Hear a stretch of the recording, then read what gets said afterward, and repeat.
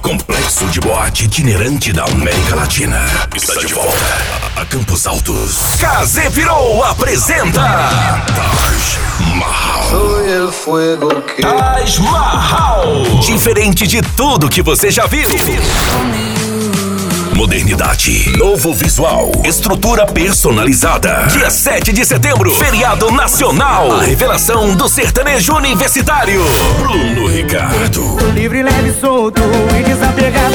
No camarote prime eu tenho todas ao meu lado. Bruno Ricardo. Ela tá tentando me fazer acreditar que eu já te esqueci, mas eu não quero aceitar. Mais DJ Banga, DJs residentes. Dia 8 de setembro, sabadão. Mas gosta de boteco e de cerveja de garrafa. Manda Sambaê. DJ Berlim. TAJ MAHAL.